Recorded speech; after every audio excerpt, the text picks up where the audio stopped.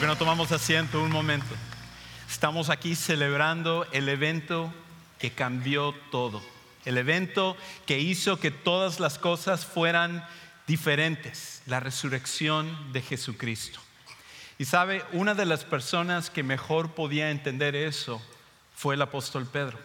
Uno de los discípulos originales de Jesús. Porque en el momento en el cual Jesús había sido crucificado, el viernes, él lo había negado 3 veces y Jesús le había anticipado que eso iba a pasar. Y Pedro, al igual que los demás discípulos, ellos pensaron que nunca iban a ver a Jesús nuevamente. Porque una vez que una persona muere, no regresa, no vuelve a vivir. Todas las personas que mueren se quedan en la tumba. Y ellos pensaban que Jesús era como cualquier otra persona, pero ellos estaban equivocados. Y pasó el sábado y llegó el domingo. Y cuando finalmente Jesucristo resucitó, cuando ellos lo vieron cara a cara y vieron que Jesús estaba vivo, todas las cosas a partir de ese momento cambiaron. Y ese apóstol Pedro, que era temeroso, que él dudaba, que en los momentos en los cuales venía la presión en la vida estaba dispuesto a negar a Jesucristo mismo, se transformó en un león. Y ahora él era una persona que iba a predicar a Jesús a pesar de que su vida pudiera estar en riesgo. Y hacia el final de su vida, él escribe unas palabras donde él habla acerca de cómo la resurrección de Jesús cambió todo para él y cambió todo para nosotros también. De hecho, él dice esto en 1 de Pedro 1, 3 al 6. Él dice: alabado sea Dios, Padre de nuestro Señor Jesucristo. Por su gran misericordia nos ha hecho nacer de nuevo mediante la resurrección de Jesucristo. Lo primero que nos dice Pedro hacia el final de su vida es que hay 3 letreros que nosotros cargamos ahora porque Jesús ha resucitado. Y el primer letrero que él nos dice que tenemos por la resurrección de Jesús es el perdón de pecados. El perdón de pecados. ¿Sabe? Todas las cosas que nosotros hacemos, todas las ofensas que nosotros cometemos, hasta cuando pensamos que lo que hacemos no le hace daño a nadie, es una ofensa directa a Dios. Porque Dios es completamente santo, es completamente puro. Él es completamente bueno, separado de todo lo malo que nosotros hacemos. ¿Y cómo es posible que ese Dios de suprema santidad pueda perdonar lo que tú y yo hacemos, lo que tú y yo pensamos, lo que tú y yo decimos, la manera en la cual nosotros tratamos a las demás personas? ¿Cómo puede Él perdonarnos a nosotros? Me recuerda a una historia que leí de una persona que trabajaba para el presidente George W. Bush. Y ese hombre era uno de los directores de comunicación del presidente Bush durante su administración. Y su tarea era publicar diferentes artículos para ayudar a que entendieran la postura del presidente.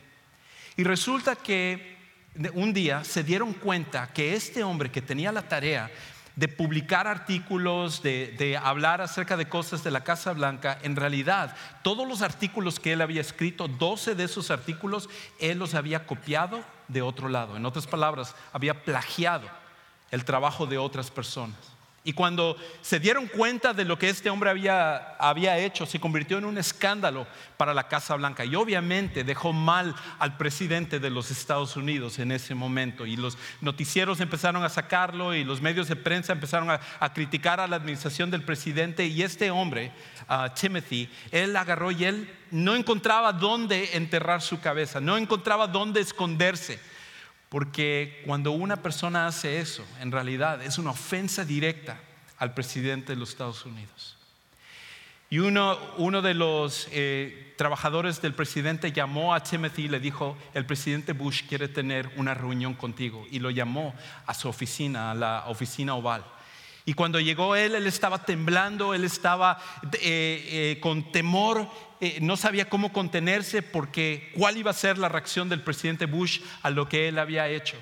Y cuando él entró, después de haber practicado muchas ocasiones cómo él iba a pedir perdón al presidente Bush, cuando él entró, él empezó a decir: presidente Bush, yo le pido perdón por lo que he hecho. Y antes de que él pudiera terminar su frase, el presidente Bush le puso la mano en el hombro y le dijo: te perdono, Timothy, te perdono.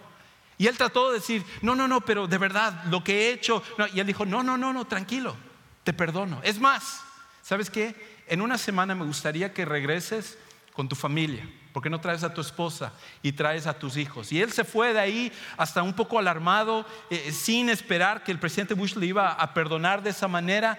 Y cuando regresó la siguiente semana, estaba pensando: a lo mejor el presidente Bush se va a querer vengar de mí, a lo mejor lo va a hacer enfrente de mi familia, es donde me va a humillar verdaderamente. Y cuando él llegó, el presidente Bush le tenía regalos para él, le tenía regalos para su esposa y le tenía regalos para sus hijos. Increíble que alguien pudiera perdonar de esa manera. ¿Sabes que a ti la resurrección de Jesucristo significa que el Rey de Reyes, el Señor de Señores, tu Creador, el que sostiene todas las cosas, viene a decirte: te perdono, te perdono? Lo que tú has hecho, todas las cosas que tú has cometido, déjame decirte, el letrero de la resurrección que nosotros recibimos es perdón de nuestros pecados. Pero Pedro no termina con eso. Pedro nos dice que hay otro letrero que nosotros también tenemos. Escuche cómo lo dice él. Continúa diciendo: recibimos el perdón de pecados ¿para qué? Para que tengamos una esperanza viva y recibamos una herencia indestructible, incontaminada e inmarchitable. Tal herencia está reservada en el cielo para ustedes. El otro letrero que nos da la resurrección a nosotros es el de un propósito. No solamente recibimos el perdón de pecados, sino Pedro también nos dice que la resurrección nos da un propósito para esta vida y para la vida eterna. Estaba conversando con una persona de nuestra iglesia hace un par de semanas y él me decía que en su trabajo ellos fabrican estos aparatos eléctricos. Y resulta que él estaba teniendo un cliente que a cada rato el aparato que él les había vendido se estaba echando a perder, se estaba rompiendo. Y en varias ocasiones tenían que llamar, tenían que mandar a alguien para cambiar el aparato que le habían vendido por la garantía que ellos le daban. Y finalmente esta persona en nuestra iglesia me decía, le llamó a esta persona después de varias veces que le habían cambiado ese aparato y le dijo: ¿sabes qué? Déjame hacerte una pregunta. ¿Estás utilizando el aparato para el propósito por el cual nosotros lo hicimos? Y la contestación del otro lado del teléfono fue: no, lo estoy usando para otra cosa. Y él dijo: por esa razón es que se está echando a perder lo que nosotros te hemos vendido. Dios creó tu vida y creó mi vida para un propósito. Y el propósito es para vivir para Él. Y todas las demás cosas son huecas, superficiales y vacías al final. Por esa razón, cuando tú pones tu esperanza a lo mejor en una relación con una persona y piensas que eso es lo que va a cambiar tu mundo, después de un rato eso pierde su sabor. Por esa razón tú piensas que a lo mejor el que tú ganes más dinero va a cambiar tu vida y va a hacer que tu vida tenga sentido, y resulta que tú lo obtienes ese dinero y tu vida sigue sin encontrar un rumbo.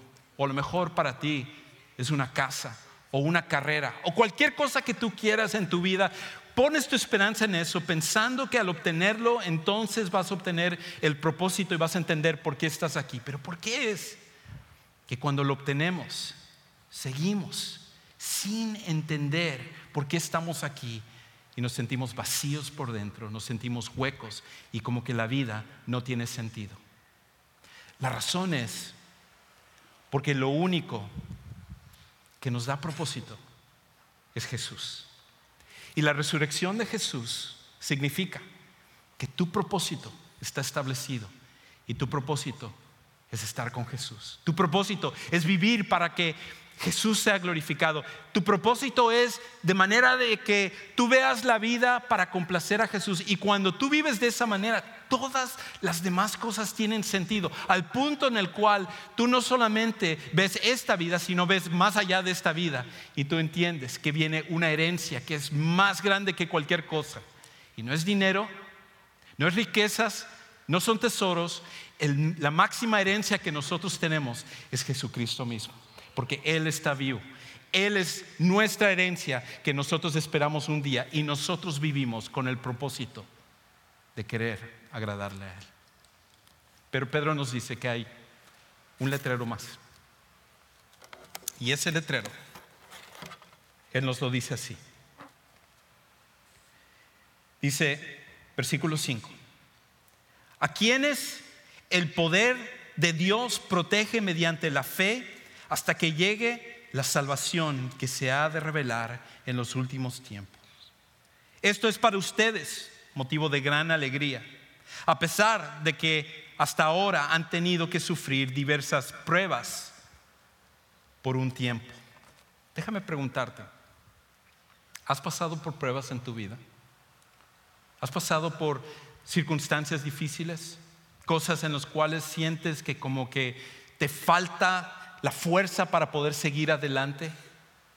¿Cómo puede uno enfrentar ese tipo de pruebas? ¿Cómo puede uno enfrentar las cosas que la vida nos trae? Que de un momento a otro parece que nuestro mundo se derrumba, quizás con la muerte de un ser querido, o con la pérdida de un trabajo, o de repente con una enfermedad, o con algo que sucede en nuestra vida, que todo nuestro mundo se tambalea y nosotros sentimos que no podemos seguir adelante. ¿O qué hacemos cuando estamos adictos a algo? ¿Qué hacemos cuando estamos adictos a la pornografía, o al alcohol, o a las drogas, o a las relaciones sexuales, o alguna otra cosa en lo cual nos tiene cautivo y nosotros nos prometemos y nos decimos: voy a dejar esto, va a cambiar mi vida, mañana voy a dejar de hacer esto, y ahora mi vida va a tomar otro rumbo por completo? Pero lo único que sucede es que quizás unos días y regresamos a ser exactamente la misma persona. Lo que Pedro nos dice es que la resurrección de Jesús nos da el último letrero. Y el último letrero es que porque Jesús resucitó, en Él hay poder. Poder para romper cualquier adicción. Poder para que nosotros podamos seguir adelante en medio de las pruebas. Poder sobrenatural, no poder nuestro, poder que viene de Dios. Porque si este poder resucitó a Jesucristo de los muertos, este poder puede hacer cualquier cosa. Este poder cambia vidas. Y cuando tú vienes a poner tu fe en Jesucristo, entonces el perdón, el propósito y el poder se vuelven parte de quien tú eres. La pregunta es esto: ¿has tú puesto tu fe en Jesús? ¿Has creído en Jesús y has recibido a Jesús como tu Salvador personal? Porque a lo mejor tú viniste este día simplemente porque es tradicional venir a una iglesia en la Pascua. A lo mejor estás aquí porque estás cumpliendo con tu ritual anual donde dices: Dios, aunque no voy, aunque no estoy en la iglesia, pero ahí voy, aunque sea una vez al año, ahí estoy yo. Y estás aquí para cumplir con eso. Déjame decirte, todo esto Dios lo tenía preparado para ti, para que tú no te fueras de este lugar sin entender que Cristo murió, fue sepultado y sobre todo resucitó para que tu vida pudiera ser cambiada. Y el día de hoy tú tienes esta oportunidad de hacer lo que Jesús hizo como parte de ti cuando tú lo aceptas por fe. Para otros, aquellos de nosotros que ya hemos puesto la fe en Jesús como nuestro Salvador personal, es un recordatorio de que la resurrección de Jesús cambia cualquier cosa. Que lo que tú estás viviendo en este momento, las cosas que tú estás enfrentando, Jesús está reinando sobre todas esas cosas. No pierdas la esperanza. No pierdas ese propósito en tu vida, porque Jesús ha resucitado. Él tiene poder y propósito sobre cualquier cosa que tú estás enfrentando. Pero no nos vamos a ir sin antes extender una invitación. Y ahora que estamos empezando a concluir este servicio, yo quiero decirte a ti, exclusivamente a ti, que nunca has tomado esa decisión de aceptar a Jesús. Y por lo tanto, el perdón, el propósito y el poder que Dios tiene para ti todavía no es parte de ti. ¿Por qué no hacerlo el día de hoy? Es más, a mí me encantaría hacerlo contigo, orar contigo y ayudarte a tomar esta decisión. Y Dios tiene este momento preparado para ti.